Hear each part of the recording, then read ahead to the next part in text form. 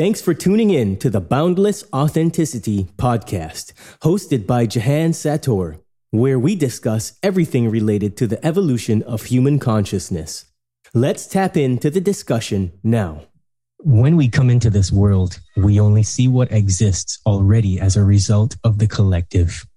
Our souls are perfect and unmolded by this projection of the others. From the earliest age, just as we begin to develop our own mind, we are taught to see things according to the socially accepted narratives. This dictates our interpretations and perceptions. This goes on to strengthen the existing structure of the collective. It seems innocent at first, as it begins at home, where we are influenced by our families.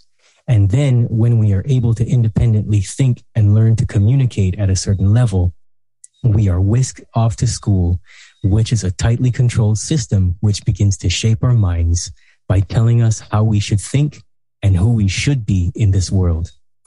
We are taught to obey the rules, memorize and regurgitate what we are told. We aren't allowed to be different from the pack. Don't ever deviate from the script. We become subjected to constant repetition and instilled with the beliefs about how the world works according to those who run the system. Any attempt whatsoever to question or change this is not tolerated and punished. Once we are finished with this programming process, we are told that we are nothing without it, and our entire trajectory of life is dependent upon how well we can carry out the objectives of the narrative. It is only the instructions as to what we must believe which make this system tangible and real to us. We aren't allowed to be one with nature. That's false according to the mental enslavement we have been trained into. The right thing to do is to work hard and acquire a certain predetermined level of importance, either by working for someone or making it to a point where others work for us, and we must never look outside of this way of being. All of this ensures that we stay connected to the mind virus of the controllers and plugged into the reality created by the social narrative versus what truly exists. Our soul's ability to play, create, love, and most importantly, empower each other through individuation and gaining self-knowledge. This is episode 14 of the Boundless Authenticity podcast, and my guest is Tasha Fishman. Tasha is an unschooling advocate, which frees kids from the trap of formal education, which means that our children can be raised in an environment which is life-supporting and void of the subconscious programs of the system we live in. This ensures that our kids grow up wiser, critical thinkers, creative, and able to self-regulate and flourish in this world much better than those who have been subjected to the mental projections and control mechanisms of the collective. You can find Tasha at tashafishman.com, and a link to her Unschooling Facebook group will be in the show description, so be sure to check those out at the end of the show. Tasha, unschooling is a fantastic way to mold the minds of children, which molds the consciousness and what it creates on this planet. In your view, what is consciousness? That's a big question. What is consciousness? Make it a big answer. To me, it's presence, and one of the things that I've learned about unschooling is that it isn't for the faint of heart. It really is about bringing presence into your parenting. That's what it really is about. And I loved your introduction where you said how we've been conditioned. Really, we have been conditioned to believe that the levels of education is synonymous with success. That's what all of us have gone through the system believing, which is simply not true. And I think that, consciousness is that infinite spark within each of us, alive and present. And part of this lifestyle of unschooling is bringing that to our everyday life. That's the ultimate goal, the pursuit of happiness, of joy, in that presence and in our parenting. That's the actual ultimate goal of unschooling. Really, you have to unlearn everything that we've learned for it to actually work. That's what I always say. You have to unlearn everything you know for assembly requirement. I love that answer. And I love that you chose to say that it's presence, because that in itself is a weird thing that happens in my personal coaching business. People don't understand something that's commonly said, and that something is be here now. And this in itself is an issue that I get a lot of flack from people about speaking on, because people don't want to hear that. It's the same la la la la la. You can't say that. Why would you say that? And it's that a lot of the mental health, the coaching industry, the spiritual industry, because that's what it is, the gurus are all behind the scenes and being dictated to what they can and cannot say by those that, control what we learn at school as well, tell us what to do in every other aspect of media, government, etc. And people come to me for help, and they're like, I just don't understand what be here now means. And I have to say to them, it's about presence. And they still don't get that either, because the pathway that's detailed from these alleged gurus is to just keep it very vague and never actually tell you how to do it. And so it's about teaching people, and a lot of them are single mothers. You'd be surprised the number of single mothers there are out there beyond what the media tells us exist, that aren't plugged into this system of, what we see on Lifetime television or any other shitty ass fucking programming device. Yeah. And they've read all the spiritual books and everything, some of them have every book that's ever been on Oprah's book club, and they still don't get it. And so it really has shown me that something very fishy is going on, even in the places that we think are safe, quote unquote safe, that are bringing us some kind of growth. And again, it's not to say that it's a bad thing. I am just trying to pull the plaster off and reveal that there's an infected wound underneath.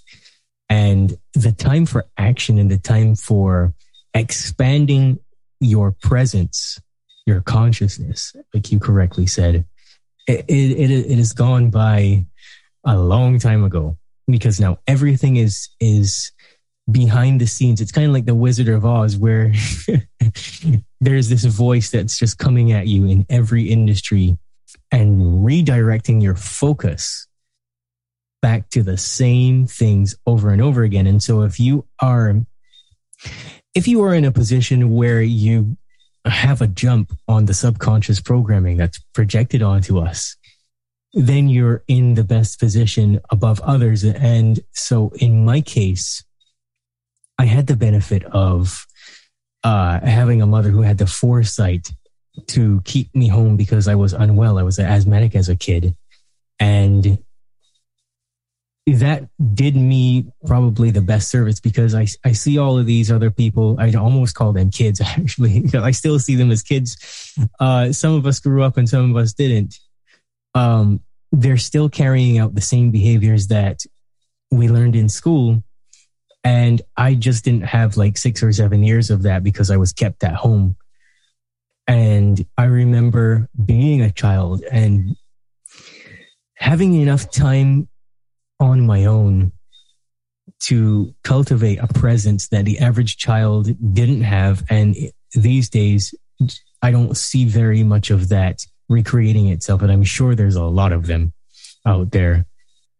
I'm sure that these are the kids who are, told that something's wrong with them. And maybe they don't have the most supportive parents. And so they're dismissed when they try to say things that go against the narrative and whatnot. And I'm just trying to be real. But all of that helped me. And so unschooling is a really great way to ensure that even if your kids, for some ungodly reason, have to go into the education system that we have, that they're at the very least, the best part of their minds is protected against the mental enslavement. I think it's Bruce Lipton that tells this story all the time about the Jesuits, where they say, give me a child until it's 7. Mm-hmm. Yeah. Yeah. So, what you're doing is such... And I'll change a whole generation. Yeah. Yeah, it's such an important job. I mean, I feel as though even if 10% of the global population was to have their kids go through unschooling in a small movement, that it would bleed over into those other children. And I'm just very curious about what it is that got you started on the journey of getting into the unschooling. Like, how did you get there? Well, yeah. Let me back it up just to add to what you said when you spoke about the soul in your intro. Yeah. I mean, so when you ask a child if they're interested in this or in that, you are really speaking to their soul. When you don't respect their interests and you attempt to force learn on them, you're basically saying, I don't trust that your soul has a path in this lifetime. I don't trust that you'll find it, and you shouldn't either. That's how I sum up unschooling. It is following the pursuit of our own passions with reckless abandonment. It is the fire, that we chase of the things that we're interested in. And we go to where the child is and we let their soul lead the way. And that is a radical thought and movement that was, founded before me, for sure, because I have a wonderful mentor named Dana Martin, who I'll speak about later on, who founded the term and coined radical unschooling 20 years ago. But when I sum up what it is and the essence of it, it is that. It is, we are here to facilitate really nothing. We're just here to help and be alongside these little beings and, bring things to them and give them as many experiences as possible and let them find their own soul path. So this is radical for me. So how I came to this shift was, I went through the system myself, all sorts of schools. I went to 5 different high schools. I did university. I did it very unorthodox. I traveled a lot, piecemealed while I waitressed and bartended and did classes here and to get it all done. Always felt like an outsider because I went to so many different schools. And so when I had kids, I thought to myself, I don't want to give them the same upbringing. I want them to have a really solid structure, be at the same school. I had this erroneous belief that the tribe, I didn't have a tribe. And there was consequences to that. I didn't realize it was going to be my superpower come 2020. Okay. So at the time, it seemed like I was missing out. And I ended up marrying a Jewish man. Well, they have one of the longest histories and lineages and tribes of all time. And I was completely attracted to that dynamic because it's something I had never had. And so with the kids being in school, I thought I've got to be at the same school and it has to be structured and this is going to be good for them and they're going to have what I didn't have, what I thought was missing. And, fast forward March 2020, and all of a sudden the kids are at home. So I have 3 kids, all on different learning programs. And I'm trying to help my husband save the family business because it's been shut down. So I'm on the phone on a headset 11 hours a day with 3 kids all on their computers. I mean, it was hell. It was hell for everybody who was trying to work and be at home, 100%. And this is what happened to me. My sister-in-law was persistent with showing me a couple videos and I felt like I didn't have time. I was losing my mind doing all these other things. 2 things.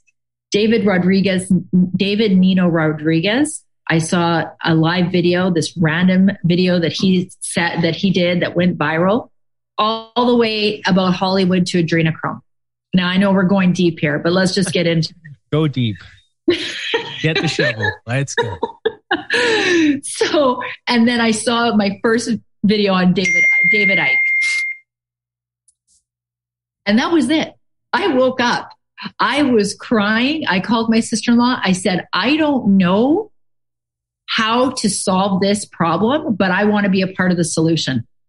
I knew every part of my body and being and experience that had led me to that timeline was meant to be, because I was here to do something way bigger than I thought. And I knew it. And I was just, that was it. And then went down the research hole, the rabbit holes for months. I mean, we're talking months. And I just knew I did not know how I was going to do this, but that they were never going to go back. I just knew that I saw a video about something about vaccines, or when we all get a vaccine, we'll all be together. And I knew immediately. It was like all of a sudden I was privy to some other language. It was like, okay, this is what it is. They're trying to mass vaccinate the world. Now, I had been slightly awake. How we have various levels of awakening. And I didn't vaccinate my kids growing up. I worked for 10 years with children with disabilities and met many families who felt that they were gaslit by the industries and that their children were vaccine injured. So I had done enough research and was able to stay under the radar and avoid that. So there are certain things that I was awake and aware about that triggered the response that I had when they said, oh, when we all get a vaccine, we'll go back to normal. It was like, no way. So that was basically it. And then from there, I ended up seeing, I don't know if you've heard of Dr. Kelly Brogan.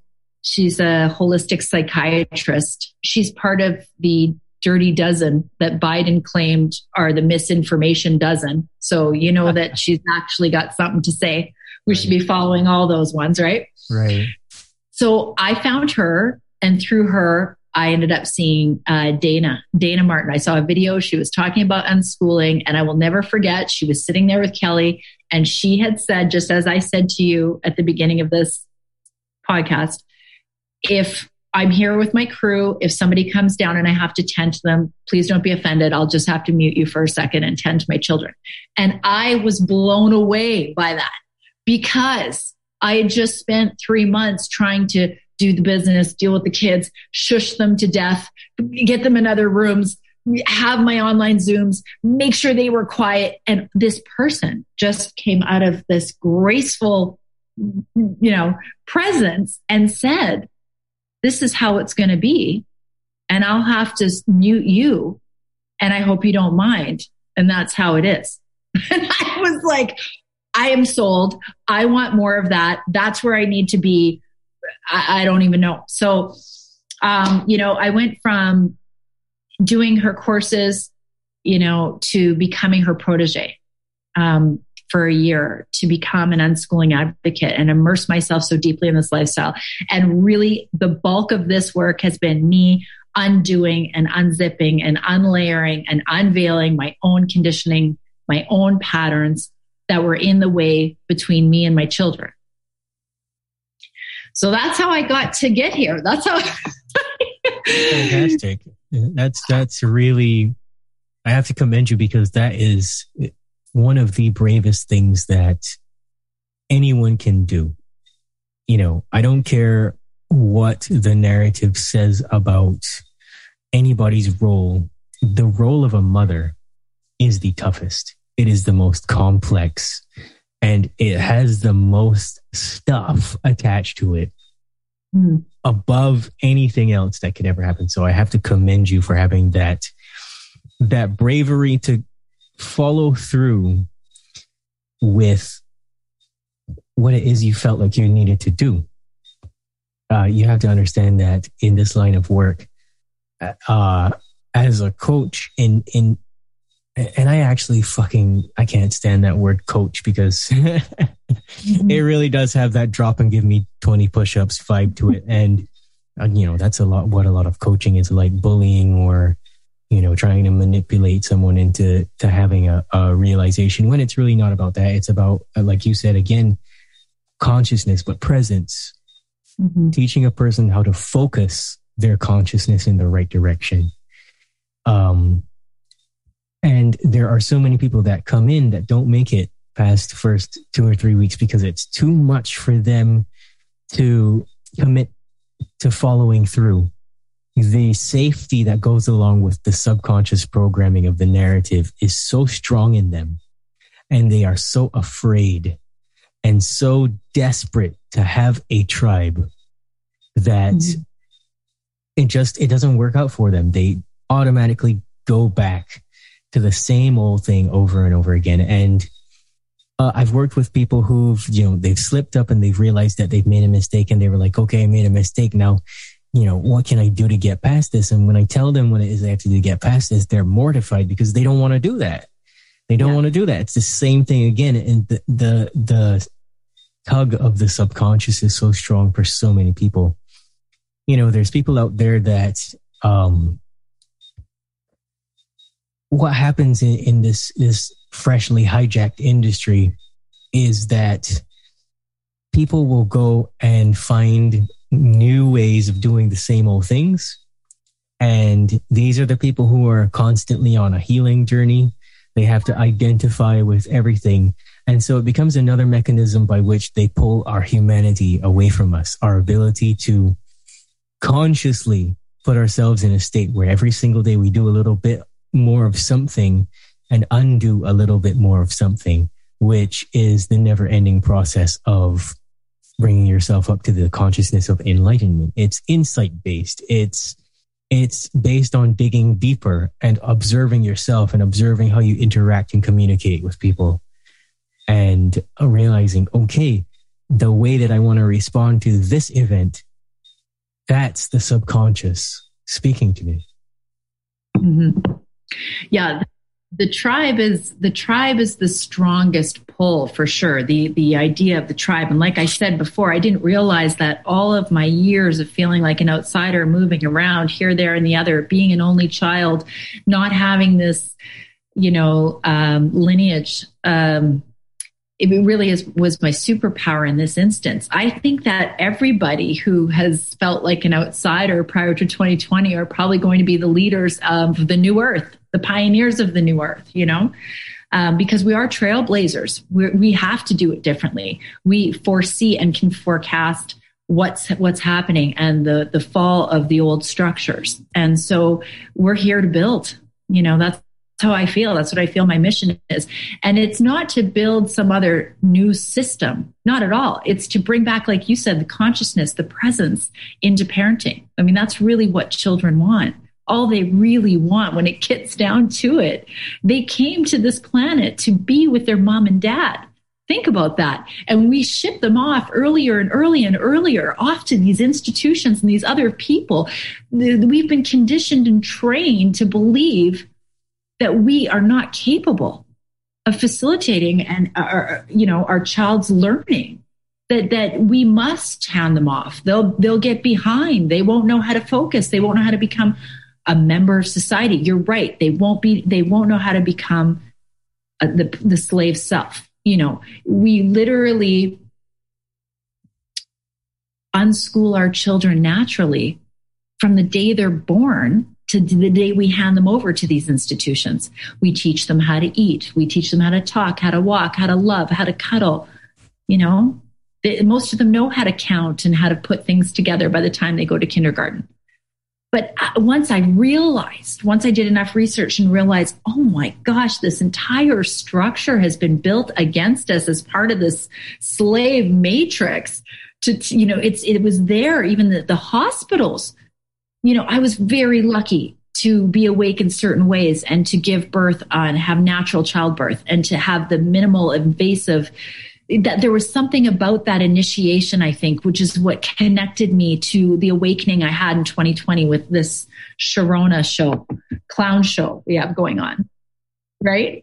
And I was lucky to be able to do that. But when I realized, oh, this is the breakdown of the family unit. This is about taking the child away from the parent, even at birth. I mean, It's very heavy, that, isn't it? And well, like you said earlier, you said it's so easy to go back. This is heavy stuff to awaken to, and it falls deep on my shoulders. And not is screw the ridicule that I've received, or the friendships that have blown up, or the other things like that. It's more about going inside and trusting the divine that no matter what happens, I'm doing the right thing, because they can't go back, and neither can I. And the more you unravel the onion layers, the more but you're in uncharted water, and that is scary. It can be. Yeah. But at the same time, I've seen the benefit, I've seen the benefit. I can see so clearly why so many people want to go back to the tribe. There are parents right now. I am in so many parent groups of different levels of awakening up here in Canada. Said I would say that. That's where I'm from. Yeah, Canada. That's right. I said it. So I'm in all these parent groups, and they will say things like, they are so angry about the masks. Now last week they brought the kids back, but they're going to give them special masks. We're going to capacitate their breathing even more than we already have been. And now we're going to do rapid testing twice a week. Okay. And we're going to spend $1 billion of our tax money into that starting this week. And people are so angry and so upset, and they're bitching to each other. And they still say at the end of their Facebook post, pulling them out isn't an option. So I'm not sure what I have to do. And I'm like, what? Really? At what point? And I've had to just say it now. I used to be like, more calm, and I don't get involved in too much. And now I'm just like, listen, y'all, you have to pull them out and then keep fighting the battle. Like, if I told you this was a war, if I told you that your kids were in danger and this was a threat and we were in World War III, it wouldn't be an option. It wouldn't matter. You would pull them out immediately, and you would make it work like we have in every other war. You think in World War II and World War I, you were worried about your kids' soccer activities? No, you weren't, right?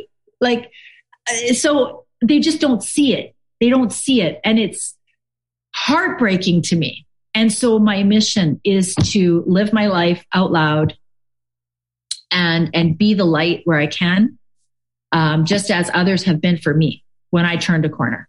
That's all we can do, right? We're all trying to walk each other home. So that was kind of a long-winded answer.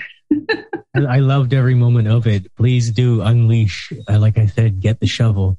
I have so many things to say, and let me start with the first thing. So I'm just going to speak to you about this. You probably know all of this, but just in case the listeners don't know this, kids go through phases of development. And so from the time they come out of the womb up until about age 7, they're in that hypnagogic state, which is a dream state, and they're taking in everything from the environment around them. And so the subconscious mind is just like a tape recorder. And as our friend, and my favorite comedian, Jason Christoff, says, it's a very loving part of the mind. And so it just wants to protect you. Unfortunately, the problem is that it picks up everything that happens via repetition. And so, we're bombarded with all of this crap from the time we come out.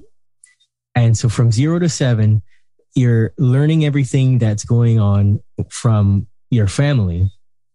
And then from 7 to 14, you get thrust into the education system, and you're trying to apply those things that you learned from 0 to 7 in that phase of development. And you're figuring out what works and what doesn't work. Then from 14 to 21, you're still struggling to apply everything. And that's maybe the most critical phase, because when you come into being a teenager, then you have all of these hormones, which the hormones inherently lead to emotion. And the emotion is what hard codes the dominant subconscious programming even further, the reactions and the frustrations and all those things that go along with it. We see great examples of it on American television, where there's, the prissy, bratty kids that don't get their way. Well, why is that? And you touched on this earlier, because what you said essentially, or at least what I interpreted, is that the main thing kids need is to be heard. Mm-hmm. Because the best way to foster anyone's consciousness is by allowing them to have a space to communicate with you. And by not projecting your own worldviews, which worldviews essentially come from the best conclusions that you've made about what you see around you. And that's yours to own. That's nobody else's to own. And we have the education system, yes, but also the family system needs to have some kind of reform to it. Because like you said, we're constantly just trying to get rid of our kids from the time. And so subconsciously, what are you telling that child? That you're not enough somehow. And, you know, we can talk about Marissa Peer's work where she says that like 63% or is it 68% of the average adult has the I am not enough thing going on. And I dare say, based on my personal experience, it's about 80% of us have the I'm not enough as a dominant trait. And then the other 10% still have it in some other way, because there's so many other insidious ways that we reaffirm subconsciously that we're not enough somehow. Somehow I'm not sufficient in this way because this thing didn't work out the way I expected it, because this thing doesn't match up with what I learned when I was a child, which I don't understand. I'm applying something I learned when I was a child to my 40-year-old life, you know, things like that. And so that's how deep the cut goes. And so there's no such thing as perfection when it comes to being a human being. We are all imperfect by nature, and that's the name of the game. I think it's Peter Crone that actually says whoever can get rid of the most fears wins the game. And I love the way he says that, because essentially that's what life is about. And if you really sit and you ask yourself the question, where do the majority of our fears come from? It's from the narrative. We are not born with this. We are born not a clean slate, because we do come in with information that's on a genetic level, information that's on a subconscious level, information that's on an ancestral level, that's in the DNA. We have all of these different aspects of ourselves that aren't acknowledged, that bring up things and experiences that we need to work on. But the majority of the fear comes from the narratives that are just forced on us in every second. And so when you have a kid that's just trying to figure shit out and you're not listening at all, I mean, they go to school and they're not listening, then it becomes a problem. And to reference something else that came up for me while you were talking, it's like our kids can only look to us for information about everything. They can only look to the world outside of them, just as we do. And we forget that. And I believe it's A Course in Miracles, which for anybody listening that doesn't know what that book is, it's basically cognitive behavioral therapy, but by Jesus, that was channeled by Helen Schuckman. And one of the most powerful things that is said in there, at least in my view of it, is Helen, channeling the words of Jesus, says that you give your child a cup. And how does that child know what it's called? You tell it that this is called a cup. And from now on, for the rest of that human being's life, this is called a cup. Mm-hmm. And that's true for everything else that child experiences. And so if, I can't remember what the guy's name is, but there's actually two people that say this. I was just talking to Ryan McCormick and he mentioned this to me, and I remembered that, yes, 80% of the population are non-playable characters, according to this one guy's research. And that's a startling statistic, because what's 80% of 8 billion people? Mm-hmm. The majority of people then are just going along as brain dead puppets, essentially, in a not very nice way of saying it, but that's the truth. Mm-hmm. And very rarely do any of us have the courage or see the opportunity when it comes up to break subconscious patterns. And so we need more things Absolutely. Like unschooling, because like the coaching industry is kind of like unschooling for adult kids. Yeah. Yeah.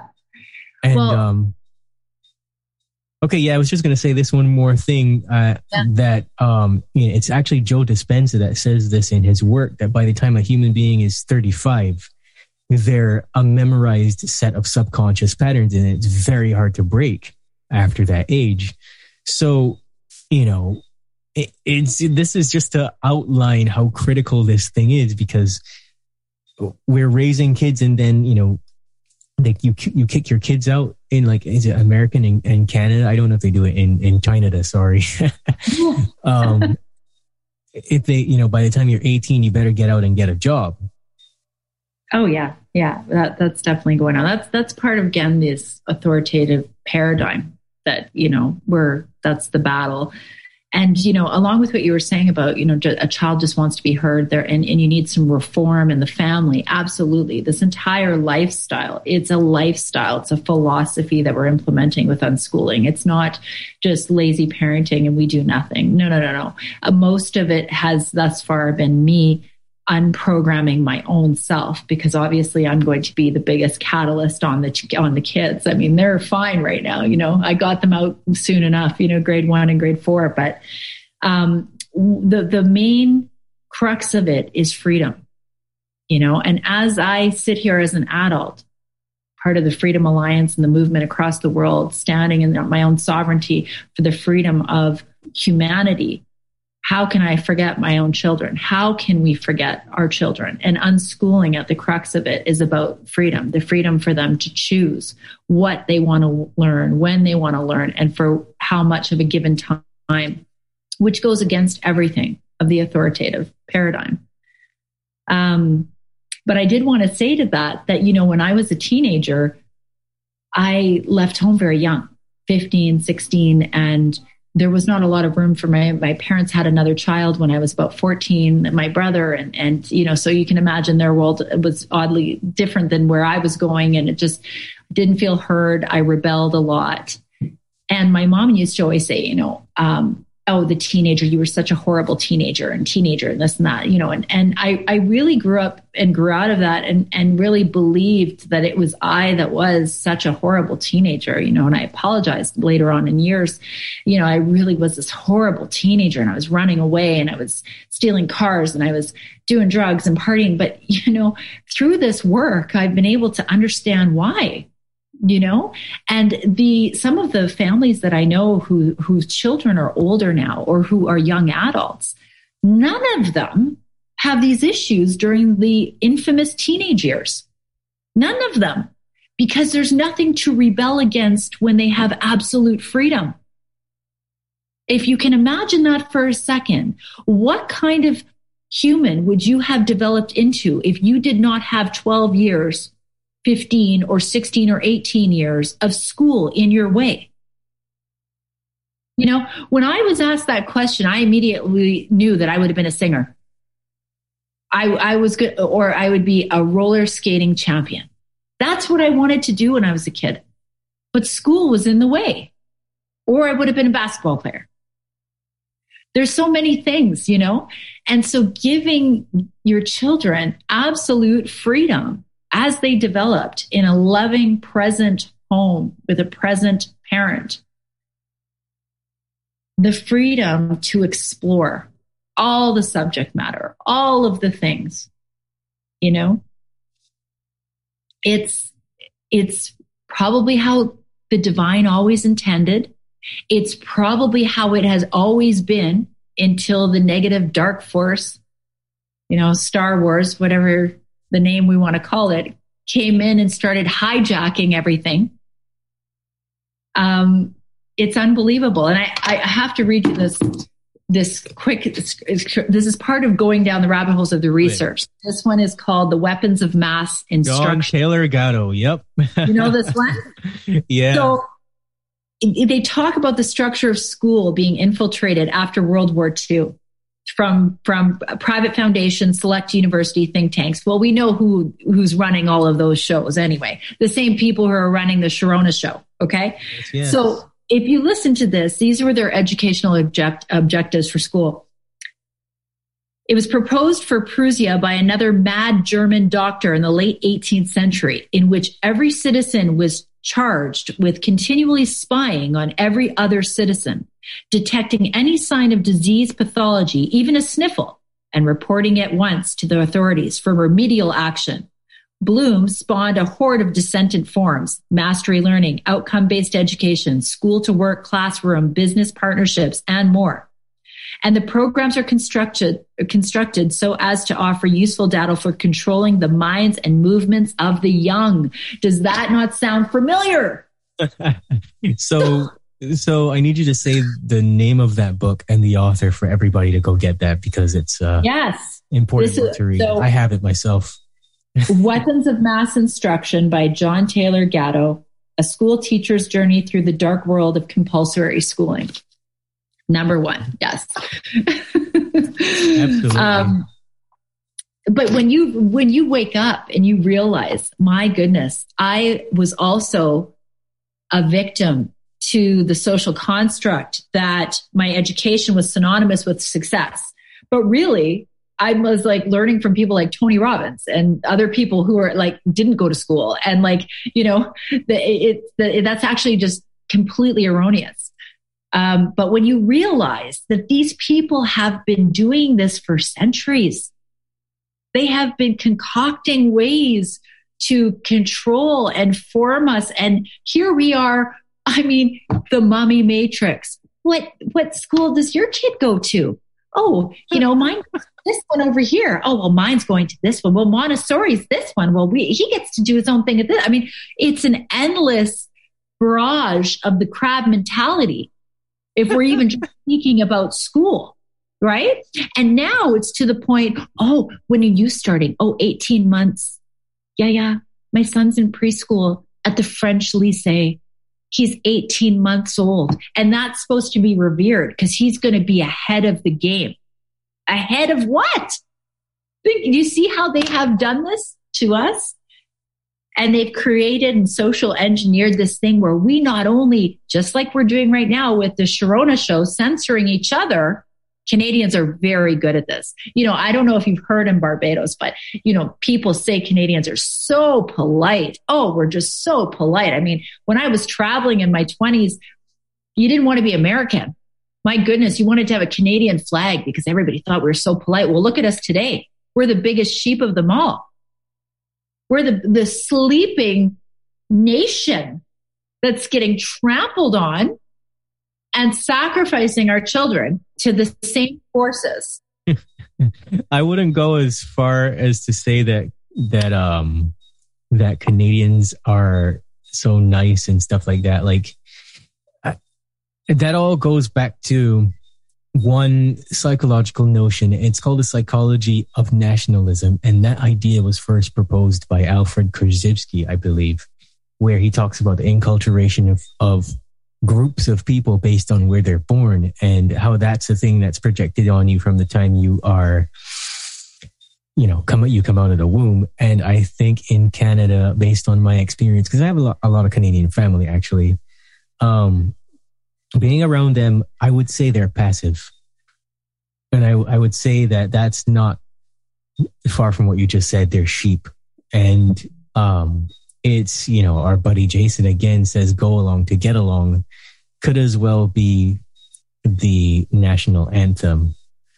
Let's all just go along to get along. And there's also that polarity to it that I've experienced where it can be quite nasty to each other and to other people as well. So I wouldn't necessarily say that that's far from the truth at all. In Barbados, it's kind of the same thing where people will come here and they'll say, oh, everybody was so friendly. And then, that's when I have to drop the truth bomb and say, well, you went to the tourist version, but you can be guaranteed as soon as you turned your back, you were just a few inches short of having a knife in it, because two-faced is a very common behavior here where you're just nice. You smile in the face of whoever it is, the nice tourist person that you think you're never going to see again. And then, to get what you want. And then you turn around and you assault the white man because there's still very much that slave mentality on top of the pre-existing slavery. And so I'm sorry that I cut you off first and foremost, but I needed to say that in there because this is about bringing the unschooling to a global scale. Whoever listens to this, whatever corner of the world you are in, go on YouTube and for God's sake, Just type in Alfred Korzybski, Korzsybi, I believe. And it's the psychology of nationalism. And there's some very old clips out there where he talks about how the government uses a fucking flag and a national anthem and all of these different devices to instill into you what should be the culture of a country, which then goes on to fuck you up as you're a kid. And then, it screws you up as an adult because there you are saluting a piece of cloth and thinking that it's okay to be an asshole, basically, because this flag tells you what to do and, you must obey. And that's ridiculous. You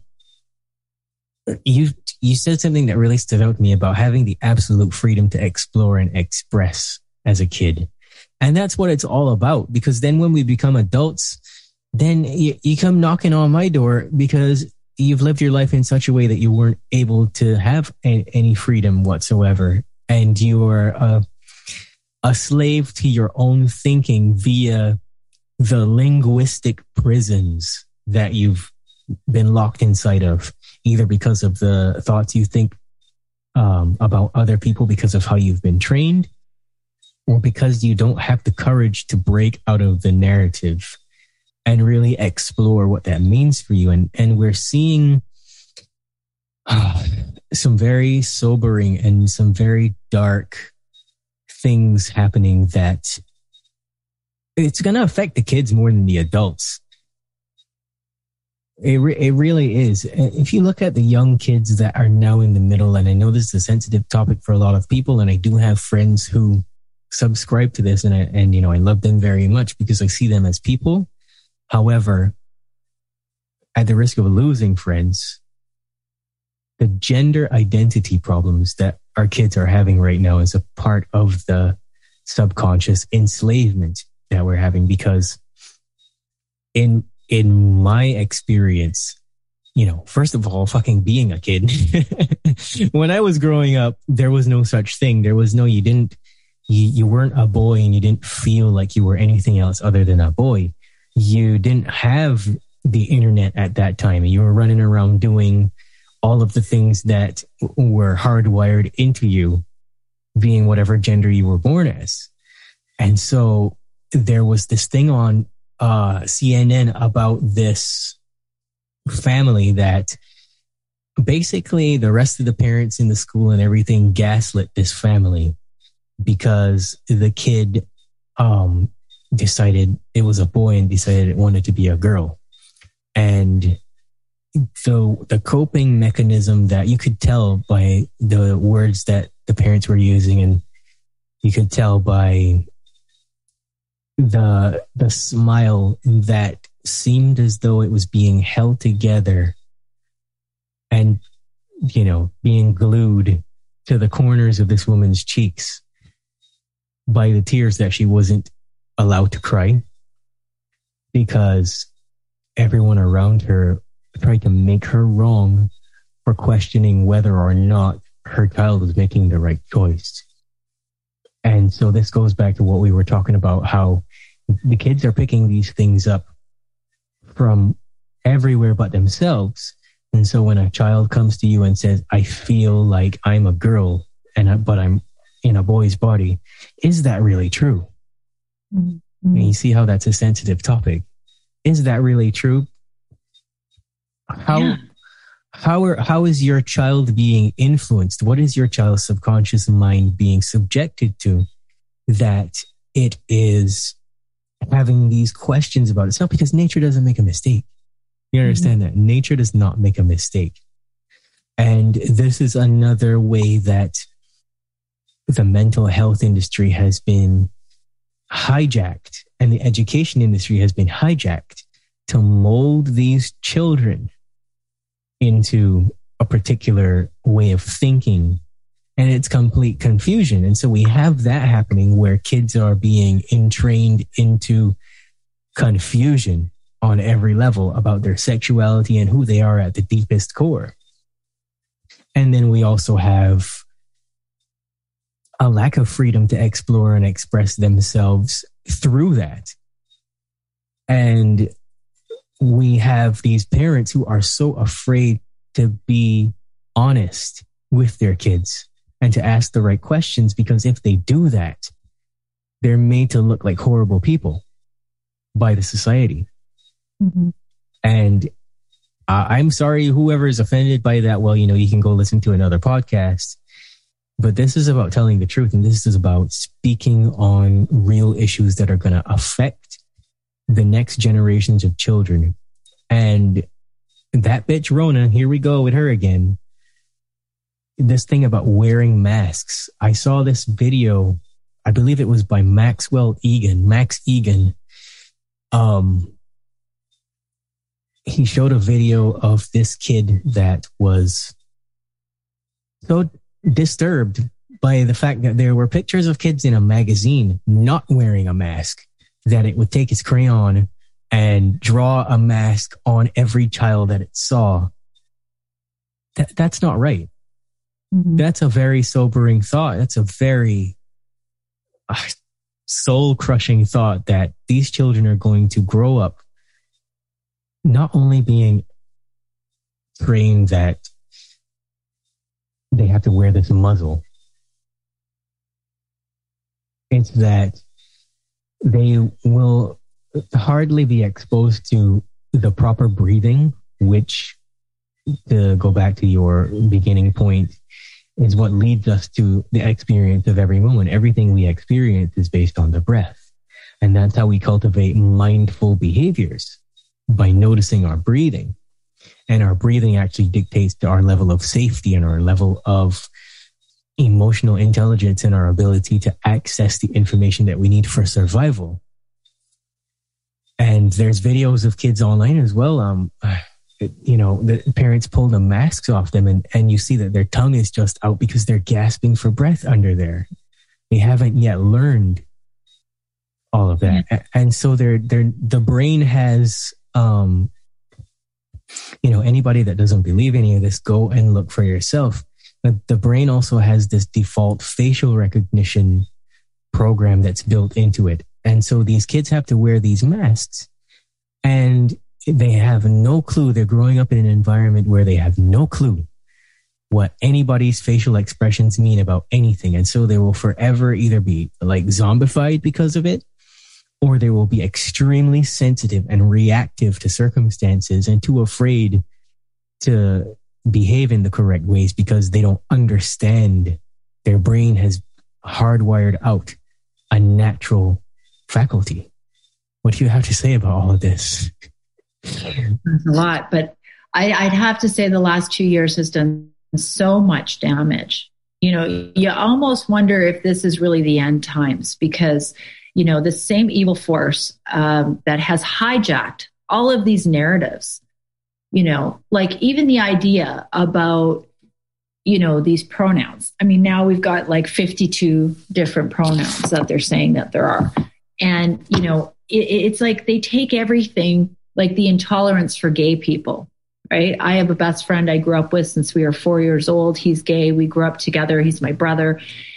He had a hard life back in little old town, Saskatchewan, Regina, Canada. And that's where we lived. And, we would have to like sneak into gay bars when they used to be hidden and they used to not have signs outside. Like, this is what it was, so he didn't have an easy life being gay. So, but what they do is they take this stuff, they take the victim mentality of things, and then they exasperate it and they put this agenda behind it. And now we're at this pride, over-sexualized, fantasy party every year that we've got to display with, butt cheeks and gags in the mouth and the whips and the change and all the things, and the drag queens and the trans agenda. I mean, once you realize the same forces behind all these agendas, it's so obvious to see that they are trying to divide and conquer the child at a very young age. There is no way there are this many children that are identifying with another sex all of the sudden in the past 5 years. Come on, people. It's being taught, it's being snuck in, it's being woven into the curriculum. It's funny that you brought this up, because yesterday on my Instagram, I changed because in pronouns, you can only pick all their pronouns. And so I wrote my own. I wrote pronouns, free woman. That's my new pronoun. Did they let you save it? I made my own because they wouldn't let me find that on their thing. So wow. I made my, but yeah, definitely, just another branch of hijacking. Again, you talked about, with the kids and the boys, it's ultimately, how do you take control of a planet? How do you take control of a population? You take out the dissidents. You take out the alpha males. You take out even the alpha females. You feminize the males. I mean, I'm just getting into Jason's lectures about the attack on men and looking at some of these documentaries with the endometric blockers that are making our males, or, it certainly was with the animals and the frogs, more feminine, right? And all these things that are going on in the plastics. And this is all by design, right? Because the unwritten rule between men has always been to protect the women and the children and the more vulnerable and the elderly. And what's going on right now? What do I see all around me? I see beta mask wearing child sacrificers, first one to sign me up and throw me on a train out to an internment camp, I'm sure. Right? I mean, when you know, you know. Yeah. When you know, right? And you see it everywhere, and it's unbelievable. So yes, pull your kids out of school. It's that serious, people. It's not even just about the mask. I mean, how we have convinced nations, our nation, to withdraw the air, the God-given air and life force that we breathe. You know what I say every time I go into the store? Not today, Satan. That's what I say. Holy Spirit, activate. That's how I armor myself in every store I go into, especially with the kids. Not today, Satan. I'm never going to do that. And it goes back to the same thing we were talking about, the tribal, the herd. Being in the middle of the herd is the safest place. That's so if you want your kids to end up like the government wants your kids to end up, then you send them to public school. That's what I awoken to. And we did everything. We did the private schools, we did the public schools, it's still all the same, because the private schools are still funded partially by the government. So they still have to follow the same curriculum. They are just training these ones to be the upper echelon of the slaves, to be the slave, not maybe necessarily masters, but the slave runners, right? They're still slaves themselves. They're just going to be bossing the other ones. And this has been going on since the days of the Pharaoh. Sorry, I get heated up about that, I am feeling all of that heat, and I am loving every moment of it, because, people need to hear this. And that's why it's called the Boundless Authenticity podcast. I almost called it the Fuck Off Jahan's Talking Show. But then I realized I needed to... You needed a wider up. I needed to keep it a little bit on the low there with that. Welcoming. This is a profound thought, and I know that there's so many people who will hear this and still have cognitive dissonance around it. And so I know that there's memes and stuff going around the internet that explain what cognitive dissonance is. However, I'm going to explain it again. We formulate our beliefs based on repetitive thoughts that we have and we agree with. And so we make conclusions. Listen to the word. A conclusion is an ending, which means once we decide that we agree with something, that's the best conclusion we've come to. And so every opinion we have on everything else in the world is based on this, and it's closed off. It's rigid. And in CBT, that's called rigid rule keeping. And when something doesn't fit the filter of our beliefs, we have what's called cognitive dissonance. And so dissonance, if you want to refer to it as like a musical note on the scale. There's notes that are always in harmony. They always work with everything. And then there's like the sixth and the seventh, which always sound like they just really don't belong there. It's like a sound that just goes completely against everything. And so in that way, that's how when somebody hears anything that's outside of traditional schooling, the societal narrative, they have this dissonance in their thinking that overrides and redirects them right back to the pattern of thinking that has been hardwired into their brain. Hello. I'll call you back. Sorry about that. I don't know how to mute that when we're talking, but keep going. That's fine. People have cell phones. Anything goes on this show. Like if somebody has a problem with your phone ringing, well, you can go listen to another podcast where their guests don't have their phones on because they're not real people who don't have lives. Okay. So, evil needs the well-to-do, the well-intentioned people who just are going along unaware to do their work for them. And that lady, I can see her face now, Dr. Ramani, that talks about narcissism. She has a term that she's coined gaslighting by tribe. And I urge anybody to go and watch Dr. Ramani because the behaviors that she describes, talking about interpersonal relationships, interacting with narcissists, that's the government. The government is in real time, and the media in real time, carrying out narcissistic behaviors.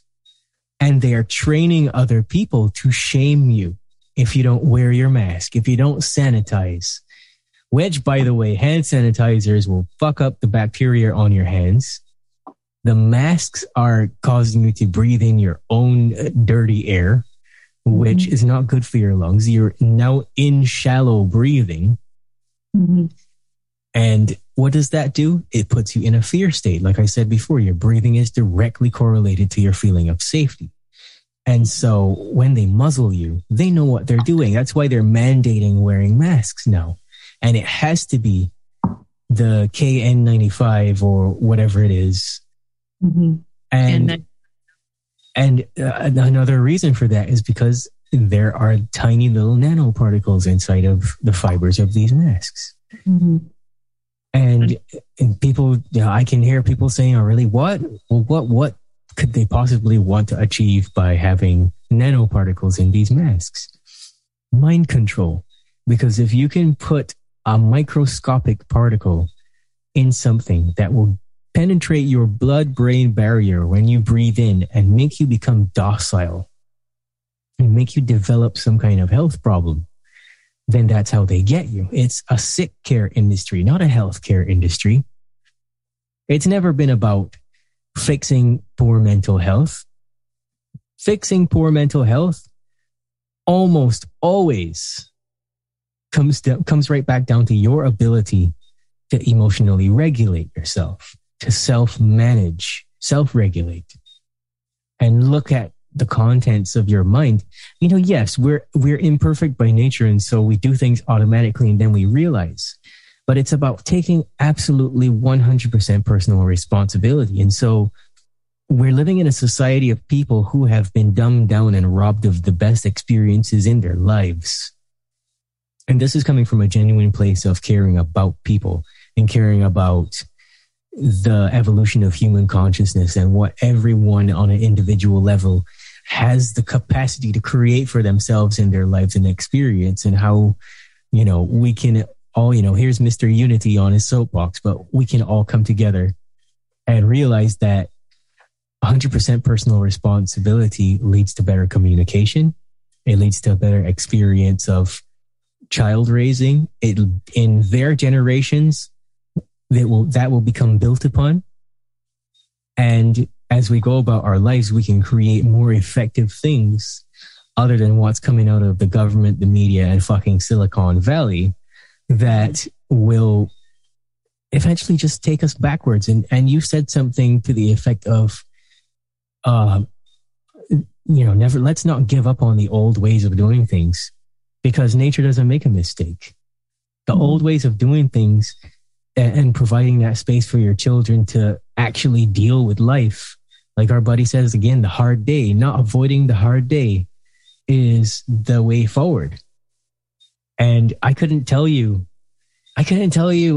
any lessons that I've learned by taking the easy way out of anything. Taking the easy way out and running has only gone on to create more problems. Mm-hmm. So that's where we're at. We have to wake people up, and perhaps it might be best to just focus on the kids, because the kids have the least bullshit to clear out. The adults are ridiculous. And in this pandemic, the one thing that I've noticed is that the kids are now split down the middle, because the kids are the ones that don't have as much stuff. And so they know intuitively that something is not right, and they're wanting to speak out. And then there's the other section that I've just lived with people who are so completely unaware that they've gone right into the programming of the system. And now that's robbed the kids of the ability to regulate their emotions and to think critically and to be able to make decisions for themselves. And you mentioned the weird sex stuff, the over-sexualizing of everything that we see in the media. Mm-hmm. And, I have to say this on behalf of all of my gay friends. Being gay is not about weird gay sex. It's not. That's what the media portrays it as. And the media also is responsible for the projecting of the image that because you're a gay male, for example, or a gay woman, for example, that a gay male must be extremely effeminate, or a gay female must be extremely masculine. And that's not what it's about. Any balanced human being who has reached a point of maturity and strength of character in their life will be fully balanced between masculine and feminine attributes. Mm-hmm. There's no, you understand what I'm saying? And so that in itself tells us about the manipulation and the hijacking of our character, of our souls, who we should be. There's nothing inherently good or bad about being gay. Mm-hmm. It's how we're being dictated to by mama and daddy government. Well, that's it. And if you say anything, then that's what they go back to. Oh, you're a transphobe. Oh, you're homophobe. This. And so that is the playbook that they use, right? So they hijack a certain sensitive issue. Like up here in Canada, we have issues with, obviously, with the Native Americans and these grave sites that were found of these children, right? And so they want us, and some of the politicians up here are apologizing for being white and for being cis, whatever the hell that means. Anyway. What? Yeah, Michelle Rempel. I'm sorry, I'm a sil and I'm white and I have white privilege, and you see it in the CBC, which is the Canadian Communism Broadcast, the news but they have these sitcoms and you see the girls that are joking about white privilege, and like you see, you can start to see that kind of hijacking that's occurring, and then the attack goes on when you question it.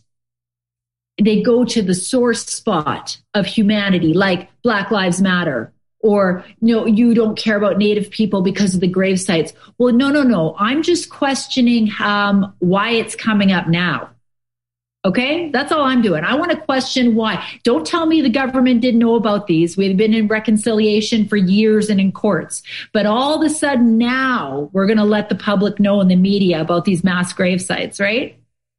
And so then they attack you. And that's why everybody has gotten to a point where cognitive dissonance is so thick, and the censorship along with it. People self-censor because the minute they say anything or question anything, like you said, outside of that social construct, that narrative that's built from school age days and everything else, they're whipped back in line. Gaslighting by tribe. Thank you, Dr. Romani. And I was going to say the word that you used when you said these people are doing the bidding, I call them the devil's minions. This is not, we are coming to a day when this is going to affect us for generations, where no one will ever trust a politician, a nurse, a doctor, none of them. It's going to be dangerous to be associated as one of these people because they are gagged right now. They are all gagged right now under work to not give informed consent. And they are all seeing things that are not right and they are not speaking out. And when these systems fall, I tell you, these devil's minions, I hope they make the right decision and get on the right side of the people, because we won't forget. And the children, yeah, you're right. The cognitive dissonance is so thick. What's going on with the adults? Are they too far gone? I don't know. Some of them are. I think it's a spiritual contract, the awakening, your own awakening. You know, there must be a spiritual contract, because I see very intelligent people who are refusing to look. They got their feet in the sand. They got their eyes wide shut. And who's speaking for the children? You know, you talk about subliminal messaging. Imagine, people say to me, one of the big questions about unschooling, well, how do you socialize? How are your kids going to get any socialization? I'm like, are you kidding me? What's going on right now? 6 feet apart with masks on their face, having to eat at their desk and hand sanitize every 20 minutes. What kind of socialization is happening there? But I love how Jason Christoff talks about the bell also is the conditioning, right? Where this is your entertainment time. You're off work, recess, go create. You get this set amount of time, 15 minutes, go play. Now get back here and get conditioned to hating what you're doing. Yeah. Get back in your desk and don't talk to your partner. Right? I'll have to forward this to Jason so he can listen to this. He probably have a good laugh at it. He will. He hasn't met me yet, but he's about to. Yeah, I'll send his. I'll send you in his course. Yeah, I hope you get to see him face to face in the course. Otherwise, I think we do. I think we get to do a couple one-on-ones. So we'll be meeting soon enough. Good. If not, let me know and I'll send your information to him. You need to talk to her right now, Jason.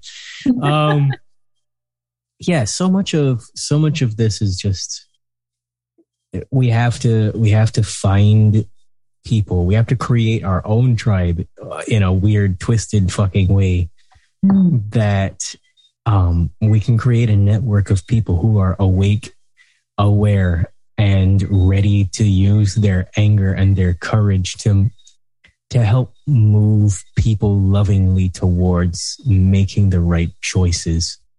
Because, okay, let's use this example. There's a lot of people who come to me for help and they have no concept whatsoever of what a value even is. They don't know how to apply values. When I ask them what their values are, because everything is a value, they have a list of like 100 at the ready, and it's everything under the sun. And I have to say to them, no, because this is what they mean when they say if you don't stand for something, you will fall for everything. Because you have to take this list of comprehensive things and you have to choose a small number of them. Choose 10. Then out of that 10, choose 5. And out of that 5, figure out what are the dominant ones, because it becomes like a tree where there's all these different branches where in a particular situation, something pushes against your value, and that's integrity. Integrity inherently means telling the truth at all times. Telling the truth in what context? If somebody's value is compassion, well, then you have to get familiar with compassion, what it really means, and get active about practicing compassion, and also understand that compassion is different from empathy and different from sympathy. And that compassion is also maladaptive, because we can give our compassion to the wrong people. And then in that case where it becomes maladaptive, it doesn't mean to be nasty. There's no lack of love in the action of saying no, because now it comes back to your integrity.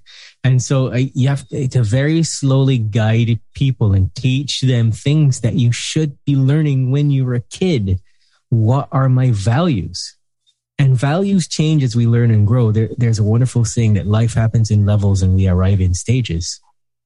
And At every level of life, it's going to demand that maybe you make a couple of tweaks to your original value system, but you keep them and you realize that each value now has a different pathway that you can take in any given context, because as you learn and you grow and you become more mature in that lifelong process, avenues now open up that you haven't yet seen. And so you have to figure out, okay, what is it that I value here? And how is this value going to be in alignment with being as loving as possible?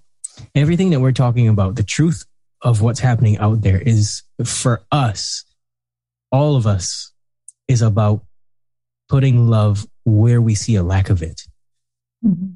And I want anybody that is listening to this that might be mortified, that has made it this far, to ask yourself, why are you horrified? Because that's the program, or those are the programs.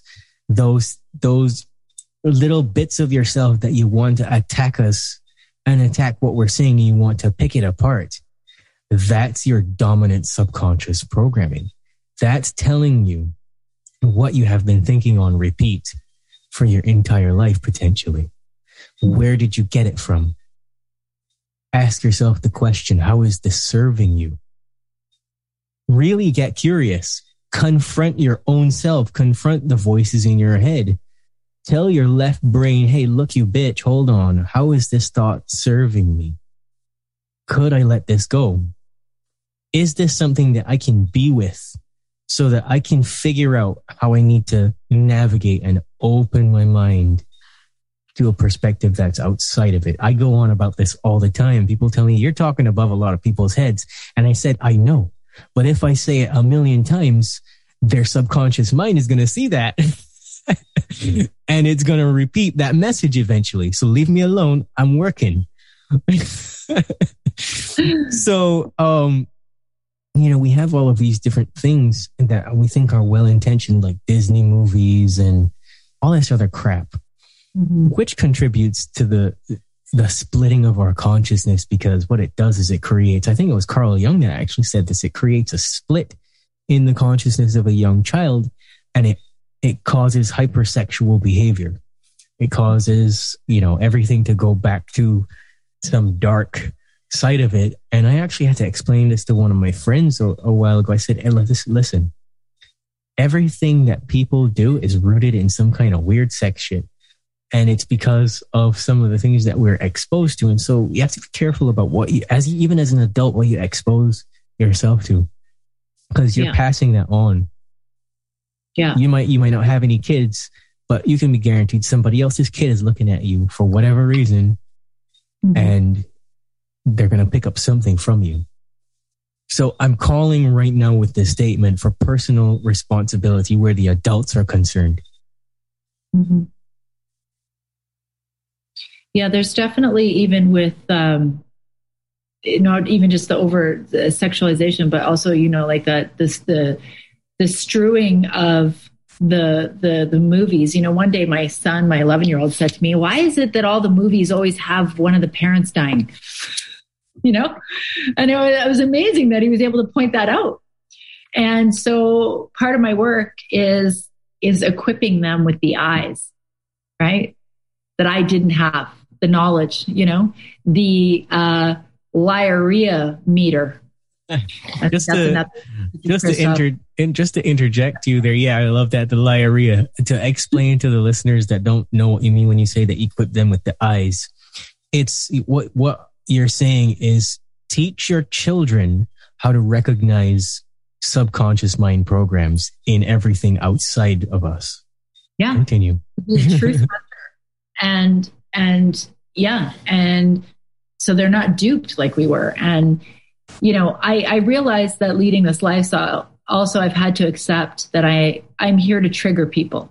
What you were saying a little bit earlier, and you are too with the work that you're doing. I mean, that's just part and parcel. Yeah. So that is a good call to action for people who are feeling triggered by some of this, because obviously I get that quite a bit. People want to defend the school system. They want to defend their Aunt B, who's been a teacher for 45 years down at the school at the street. They want to defend the fact that the parents aren't involved and it's really their problem, or the CBE, the board, or, and I don't need to get into all of that. But I do know that just by living my life out loud, that I will trigger others, and that's part of their awakening. So when you can see it as that could be part of their awakening. You're planting a seed. Yeah, then it's all good. And that in itself is another way that the global culture of disempowerment gets its dirty little fingers into our brains, because we have all of these allegedly well-intentioned psychologists, psychiatrists, etc., whatever the hell they call themselves these days, bringing these words into what's called the common nomenclature. So in the same way that, we picked up the word cool when we were growing up, and it started as a slang word, and now it's a part of global language. These little mind viruses slip in and they come down the ladder to us. So trigger is a disempowerment word. It's a word that's used in the psychology industry to create victims. Mm-hmm. And also trauma is another word that's used to create victims. Everything's not a trauma. Like daddy dropped you on your head when you were 5, get over it. Yeah. He slipped and you fell. Yeah. Maybe daddy needed to do 20 push-ups a day and you were too heavy, and everybody was at fault here. It's just stop taking that story with you everywhere you go, right? And these people who carry stories like that are the ones that are out there getting the fucking vaccine. They're the ones that are out there, the government's going to save me. The doctor's going to save me. There's going to be another pill to save me. Instead of listening to our kids, they say, oh, I don't feel good today. I feel this thing. And then you rush them off to the doctor, and the doctor says, well, this is not a medical issue. Go to the psychologist. The psychologist says, let me get my diagnostic statistical manual here. And they lick their finger and they flip through the fucking slimy ass pages of the DSM-5, and they say, oh, so you say you're experiencing this thing? Oh, it must be that. Oh, yeah. Okay. So these 5 qualities that you're describing to me, which don't tell anybody this, are your emotional environment. These things are now going to be your label. Now you have generalized anxiety disorder. Yeah. Now you're bipolar. Yeah. Now you have severe anxiety and depression, and the only thing that can fix it are these pills, because now you have a problem with your brain. And that kind of thinking is doing us all in. That's the furthest thing from the truth. Yeah. Yeah. And freedom, right? Yeah. Freedom, ultimately. Everything is just about how do we take freedom away from these people, little by little. Yeah. Yeah. It's all about sovereignty. It's all about. It doesn't have to be this way. And I know there's going to be. Okay, there's some other things I want to say here. I know there's going to be a lot of people who still listening to us rant for however long we've been at it. They're not just going to understand what we're saying. Like, they're not going to understand the value of unschooling. They're going to say, I can't do that. Do you understand like how my kids would be treated and stuff like that? And what do you say to that? Because I say to that, good, let them have a bad fucking time with it. Let them realize that, yes, there was something wrong with being a part of that system, and these people are now trying to abuse me because I'm doing the right thing. And let them learn from that discernment. Let them learn how to stand up for themselves, and learn that sometimes when you make the real right choice based in your truth and your integrity and your sense of self, the value that you've placed on yourself and it hasn't been handed to you by anybody else, the herd is going to push against you, and it's always going to be that way.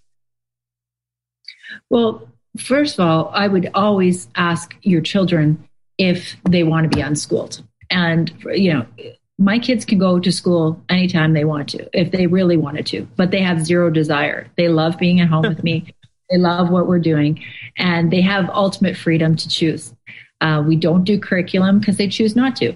My 11-year-old decided he wanted to get a grade 6 math book, and he has it here, and he does it once in a while. But when he feels the desire to, because that's just a tool that we use to go and explore as a human some subject we're interested in, he'll do it. So you have to create your own tribe, though.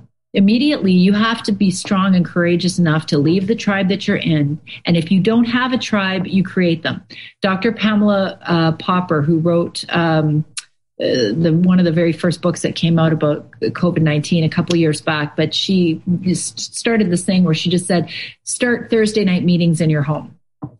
And that's what I did. I started Thursday night meetings. I started a quick Facebook group. Not that I really like those kinds of platforms, but they're good to branch out to people quickly. And I started an unschooling, homeschooling collective. And now I have 90 parents in there, and they're all talking to each other. And we create different things, meetups and stuff. And we share resources, and all sorts of things are going on. And then I have a more intimate group that I meet with weekly. That's part of the Freedom Alliance. And so, you can create your tribe.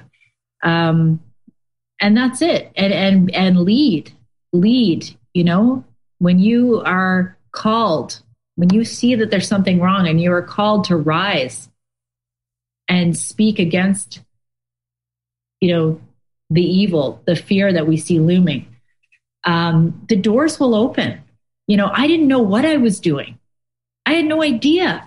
I just knew that I wasn't going down to Satan's Haven anymore. And I didn't know it was Satan's Haven until I knew. And when I did, that was it. And just that power, that sovereign power of making a choice and saying, we are not going back there. Lots of doors opened after that. Yeah, I think that's the process with anything. Yeah, I definitely hear what you're saying. I'm glad you said it.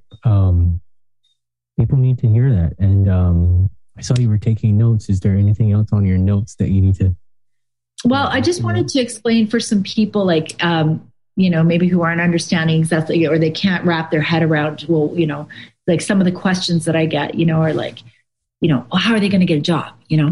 How are they going to be able to work out there? Well, I'm not here to create worker bees. We're doing things different because we're pioneers of the new earth. And we're not going to just create that. But I'm pretty sure that my kids will be, entrepreneurs because they'll be fulfilling and going after their passion, and they have all the freedom. And I am here to do everything I can to provide the resources for them to follow those passions. But again, it goes back to the parent taking responsibility for unlearning and undoing and unveiling all of the conditioning that's been thrown onto us. So one of the biggest, impactful things I can give you just a quick example is my 11-year-old, then 10-year-old wanted to do horseback riding. So I was able to find him a horseback riding mentor and get him all involved. And he did it for a couple months. And the authoritative model would dictate that because I went and I did this and I paid so much money for a camp and a teacher and that you have to, when you start something, you have to follow through. When you start something, you've got to do it to the end, because in life, things are tough and you got to do stuff that you don't want to do. So one day he came to me and he said, Mommy, I don't want to ride the horses anymore. I think that the bits hurt their teeth. And I said, well, yeah, I know, I can see that. But, and I'm thinking to myself, I just paid for this program and we're in this thing and we're halfway through. And I said, I think that they're used to it. They're older horses. And he said to me, that's like saying, Mommy, if I punched you in the face because you're older, that you're used to it. And so it's okay. And I said, yeah, you know what? You're right. My bad. Absolutely. And I pulled him out. And I had this initial fear. And it's the same fear that we learn in school, was to tell the teacher, the coach, my child, he's not going to come back. It's not you. It's that he doesn't, he believes that. And he also believes that their backs are caved in from people riding them. He just wants to be a friend with a horse. He doesn't actually want to break them. Right. And I'm supposed to say this to this coach who's invested in it. But I did. And I pushed myself. And you know what? I would have broken him if I had have made him continue. Can you imagine if I didn't sit and listen to his soul of what he's interested in and what he really wanted to do? Can you imagine the situation and the scenarios that we've all been in ourselves where we were forced to do something we didn't want to do and the impact and the trauma that had on us? Right. I mean, that's just, that you're taking it right back to what I was saying about values-based decision making. And kids are so young that kids will honor animals in the same way that they will honor human beings. And so for the kids on a soul level is more interested in how the horse feels about it. And me as a parent, being the weird fucktard I am, I'd say, okay, so let's go talk to the horse about it. Yeah. No, that's great. That's great. Because what we're conditioned to do, what I was conditioned to do was be embarrassed to tell the coach. Now think about how many of us have given over our children to coaches, to priests, to people in authoritative figures. This is part of the toxic paradigm that we're breaking out of. Yeah. Is not listening to anything outside of ourselves, but honoring the soul's path. And that requires a lot of work on my part. So for anyone that's listening, it's sovereignty. It starts with you. Yeah. So let me say this. Sovereignty is a very special ability that you have to cultivate. And it's baby steps, and it starts when we're a baby. Many of us as adults, we've had so many decades of programming that we've had to come back from. And it's safe to say we'll still be coming back from these programs until the day we die, because there's nobody that's separate and distinct from that system. As long as we have to work to be able to put food on the table and do things like that, we're still going to have to interact with that system, and we're still going to be subject to the insidious nature of how things creep in and just kind of take a hold of your consciousness. We're always going to have that projected. And so it's not something we can completely override. However, what we can do is, like you said, get our own game ready to handle these things and be leaders, and understand that sovereignty means that as a fragment, a spark of energy that has come from the creator of everything. That's what sovereignty is, recognizing that on that level, the creator has ultimate authority, except it doesn't mean that the creator is above you. You and the creative force are the same. And sovereignty recognizes that there is no authority other than that, other than your ability to communicate with the creative force and say, I am going to do this thing for the highest good of everyone and for the best of all mankind. And it is by your living that you go on to be a sovereign being. People mistake sovereignty with autonomy. Autonomy has to do with being an individual. And what people are trained by the mass media to think autonomy is about doing whatever you feel like, regardless of how it impacts other people. And that's not what it is. Yeah, that's another hijacking of the word. It's about sovereignty. It's about your soul doing what it knows is best for its development as a contributor to what is going on a global scale. And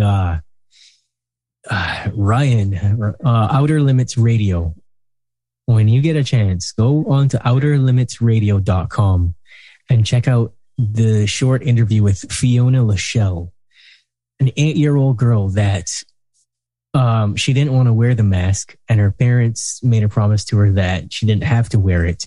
And they stood true. Yeah. And yeah, you heard about it. And they sent this kid home 38 times, basically, because she wouldn't comply. She's still not complying. She was empowered to do that. That's wonderful. Yeah. And so, I don't know very much about it apart from the story, because I listened to Ryan's interview with her and her mom. I don't know if they know anything about unschooling. I don't know if they're aware that that's a thing, or if they're in this situation that they're in and it's, gaslighting by tribe. It's them versus the world. And unschooling provides that platform where you don't have to feel that way, because that you're actually in your power when you're doing it, not against. No, I know. Sorry, my little one's speaking to me. Well, y'all, I'll have to...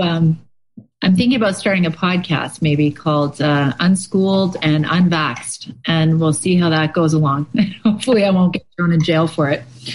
But do it. You already figured out I love controversy, so do it. Yeah. There's definitely a lot of topics, and we can get together as that new tribe to support one another. And so I'm aware that we've been talking forever. I know. This is going to be a long podcast. It is. But I want to tackle the frequently asked questions on your website, so that even before people go there, they have a good idea of what they're really looking at. So is unschooling legal? Yes, it is. It is. Yeah. And that was one of the big questions of some of the people that I've worked with, and myself included at the beginning. And, every province, just like I'm sure every state, every country has different regulations, but you want to find a board that supports unschooling. And I was able to do that. And because I did this so early, like now I don't even think that you can get onto a board. A lot of people are trying to pull their kids out of school right now in China, and they don't have anyone to work with specifically. So in my case, I found a very supportive school, but listen, we do what we have to do for our children to support this freedom, to support their freedom. So, at the beginning of the year and the end of the year, I'm supposed to meet with somebody online. I'm supposed to write this big up program about all the things we're doing. I write it. If we do it, we do it. If we don't, we don't. And I say what I have to say to get through the next year, because I am trusting in the soul's path and journey of my children. And I know that I will be able to provide for them all of the things of which are going to lead them from one interest to the next. Now, you can't really explain that to, the control matrix or the education minister when you're writing your programs.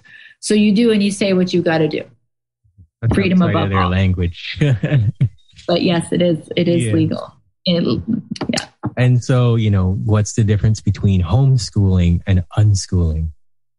Well, it gets a little particular, because a lot of homeschoolers, again, they might want to, if I start speaking about homeschooling, they'll say things like, well, that's not what we do, or, their programming is different as well. Like you kind of talked about, everybody, it's hitting their subconscious differently. So I like to speak more about what unschooling is not. And so what it is not sitting at the kitchen table trying to emulate school in our home for 2 or 3 hours a day. That is what it is not. And I did try that, by the way. I went and jumped from, polling them out to tried to homeschool, and it fractured the relationship. They didn't want to do it, and I didn't want to teach it. And I thought I was a failure. And how can this not be? And look at on Instagram, all these wonderful homeschooling moms with their chalkboards and curriculums, and everybody looks so happy making muffins. But that's just not the way it is for most. And we all know what social media is like, the fraction, the truth that's out there is social media. So for me, it didn't work. So when I heard the term unschooling, I thought there's this legal way that I can trust that my children are going to be okay and they're going to learn and we can be free of this system. I had no idea. It was just so. A lot of homeschoolers, when they're really entrenched in their homeschooling, they just think that I'm whack. They're just like, I'm homeschooling. but this broad over here is nuts. Okay. We're not going to ever be doing that. All right, kids. So, it really is a spectrum, and I'm on the extreme end of it, which actually is just, it sounds radical, but it's becoming more and more like, even unschooled kids are sought after in university because they're not from the same cookie cutter, clone. It cracks me up because it details how far outside of normalcy we've gone in the name of advancement and development of a society where we think that sending our kids to an institutionalized education system is normal. Right. But prior to any system like that, everybody got along fine. Like everybody was running around rolling in dirt. You read something, you learn how to read and write the best you could. The concept of being illiterate only came about when the secular way of things came around, when everything was forced on people and they decided, we're going to send them all to school and tell them how to think. That was when people became illiterate. But other than that, everybody had everything they needed. And hey, we made it to this point, so it couldn't have been that bad. Like, really? That's right. It'll work itself out, damn it. Yeah, exactly. And we were duped to thinking, and then, it's like they hijack certain things. Like, again, there were probably some instances of child labor, or maybe there were some, shitty parents that didn't treat their kids right. And they'll take those very few instances and they'll be like, that's how it is.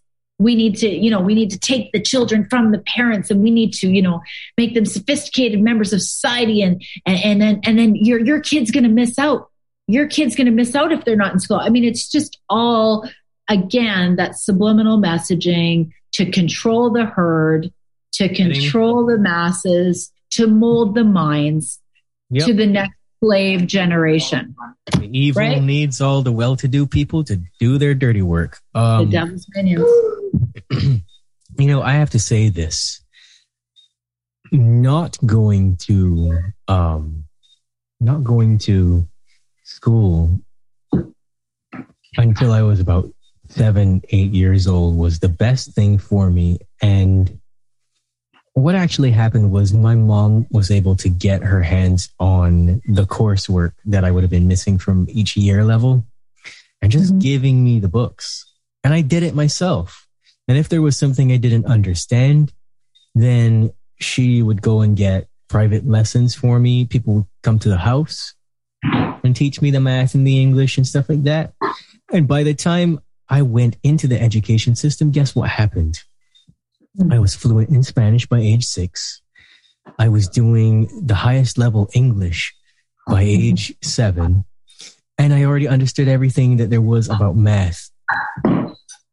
And it was only when I entered that system that people then saw that there was a problem with that. I literally had a Spanish teacher when I was 15 years old who marked everything wrong in my Spanish book because she didn't like the fact that I'd already come in to school knowing all of this, that I'd learned this at home. How can this child be better at Spanish than I am? That's not right. So let's victimize him. Yeah. And, that created a nasty scenario where my mom looked at the book one evening and she was like, how come you're failing Spanish? And I was kind of like, I don't know. And, she took the homework to the head of the department and said, look, all of these answers are right. Here's the Spanish textbook with the answers section. All of these are right. My kid's been speaking Spanish since he was 6. And they figured out that was what was going on. So, you will get met with some dickheads on this journey when you're trying to do right by your children. But that doesn't mean don't do it. It means definitely do it. It didn't, I wouldn't say that affected me. Incidents like that affected me. Incidents like that showed me as a child how ignorant everybody else really was. Mm-hmm. Mm-hmm. And so I was able to face that problem and realize that, there's a lot of problematic people out there that are just gonna do what they do. And I have to be willing to feel feel the emotions and have the thoughts that go along with that. And people think that maybe that's too much. And that brings me to the other frequently asked question, how do children learn when there's no curriculum or teacher? And I want to add to that. How do you speak to your kids and let them know that other people's reactions to how they perceive you should be outside of the system? How do you deal with that? How do you get your kids to process that? Well, how they learn, it's you got to take a leap of faith in this if you're going to do this lifestyle, right? And I remember my mentor said to me, "You'll see it. Give it time." And I was like, "Oh my gosh, are you sure?" And it wasn't that easy at first. You're like, because you got these things in your head, and you look at these government handouts when you're going to fill out the stuff for homeschooling or unschooling. And even the verbiage that they use is completely to undermine your confidence as a parent. And I had this mentor point this out to me, luckily. And she said, it'll say on there things like, "What will your neighbors and your family think?" Stuff like that. It literally by the government's hand. They want you to second guess yourself, right? And they want you to second guess your children.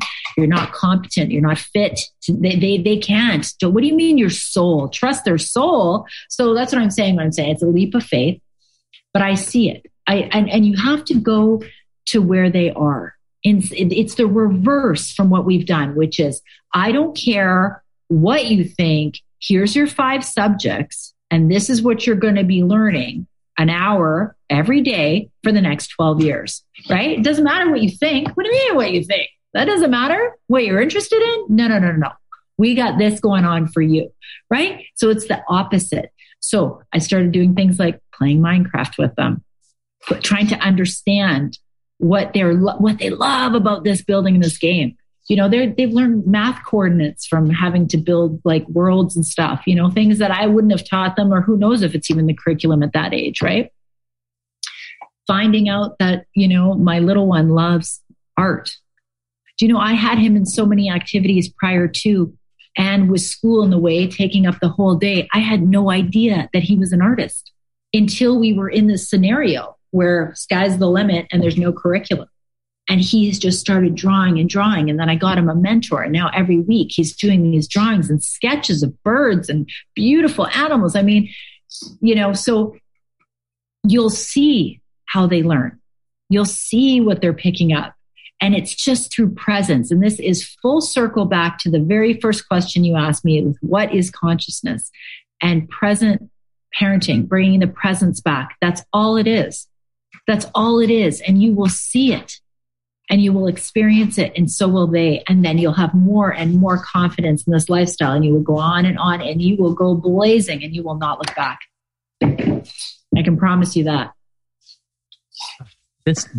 You touched lightly on, and I loved everything you said, by the way. There's nothing I have to add to that or anything. I think that's just perfect. Presence with your kids.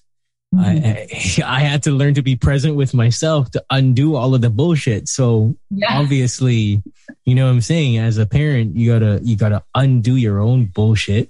You do. Be present with your kids. Figure out what aspect of their newness and in their approach to life that's really bugging you, still pushing against your societal programming. That's what it comes down to. Yeah. And this thing about how will your kids learn to socialize? Well, I mean, you're not keeping them locked in a cage, are you? Like, that's it. I mean, the whole world is our classroom.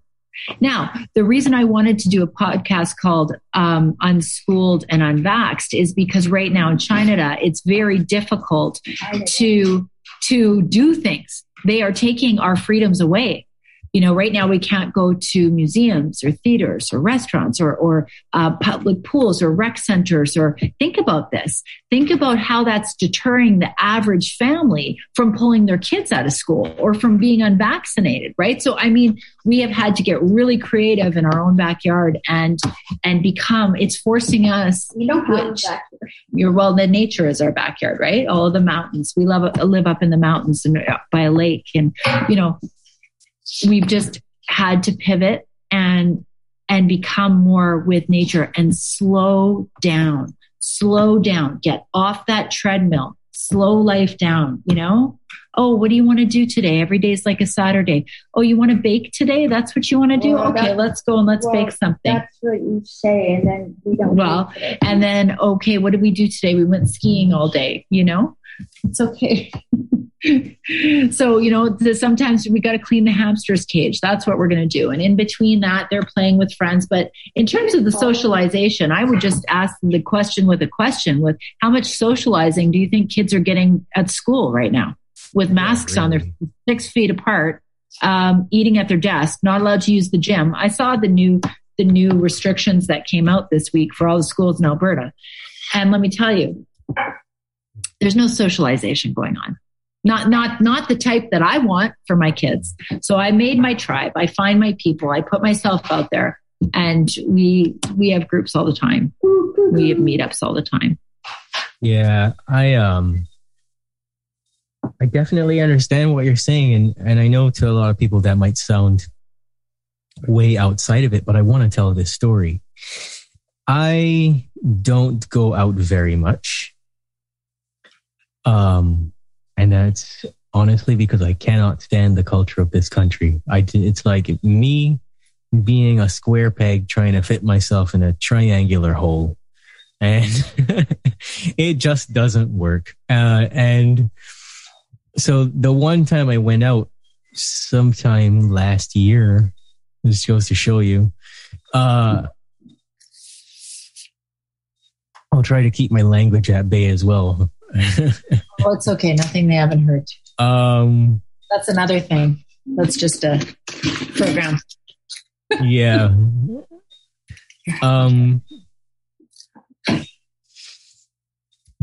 What I experienced was very eye-opening, because I saw immediately two things.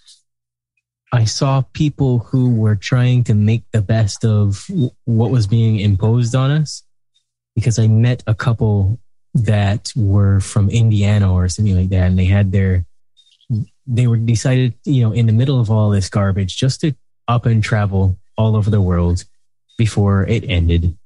And one of the things we talked about was that, and this is talking to the father of the kids, he said, look, I don't see how being in a classroom is healthy for them, especially in a time like this. And my wife and I want to travel and see the world and do different things. And the best thing for them is to see how ignorance is the same wherever you go, but also how there's so much to learn from getting your hands in the dirt in different countries. And he said, we still send them to school and stuff like that, but they get to learn how things are different, how things are the same in the school system in every country, and that, they're not subjected to something that other people in other countries aren't subjected to. Everybody learns the same lessons, just in different ways, is what I took away from what he was telling me about the whole thing. And he just figured, screw it.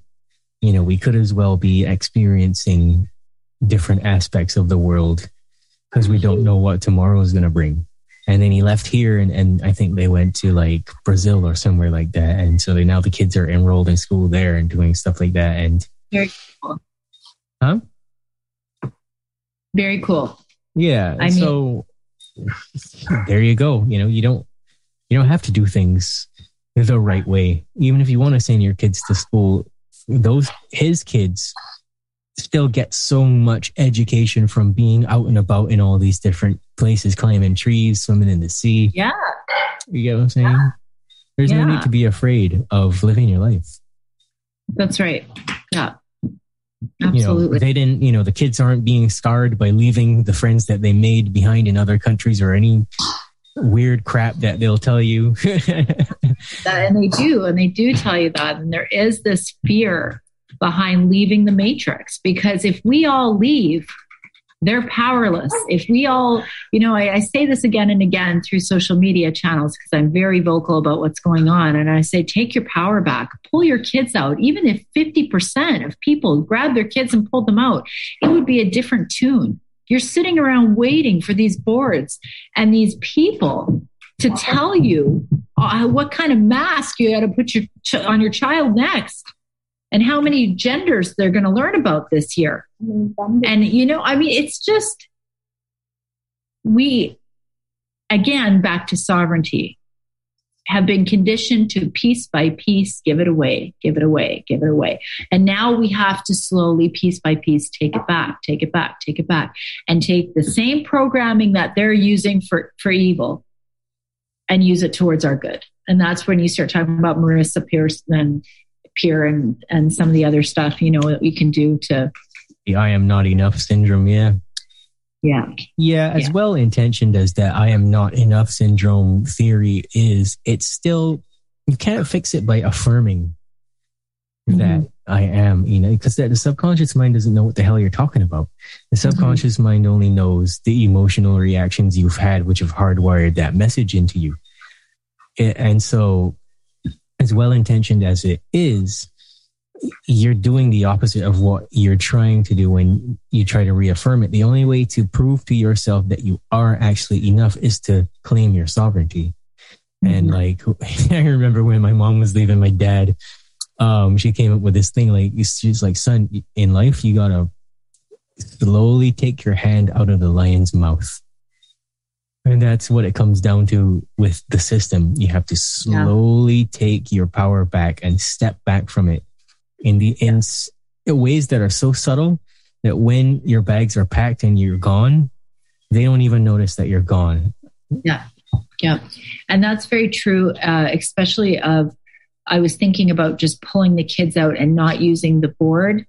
And I went and I did a bit of investigation, and one of the lead people in Canada for homeschooling said, no, you want to use the board because they act like a lawyer on your behalf with the government. Otherwise, it's just you and the health, or so the education minister, and you still have to send in a program. And what that told me is I'll be on a list. Do you know what I mean? Now I'm down the rabbit hole now of working on reclaiming my sovereignty legally and my children, and putting their names into corporations so that the government can't, there's like a whole thing on that too. But, that is the way, is backing out slowly, educating yourself and backing out slowly. I agree.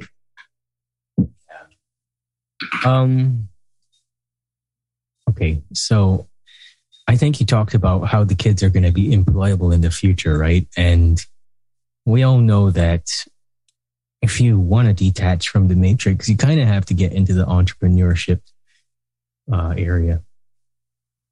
So my mentor has a funny saying. She made some shirts that said, "My unschooled kid will employ your schooled kid 20 years from now." That's a bit much for me, but I loved it. But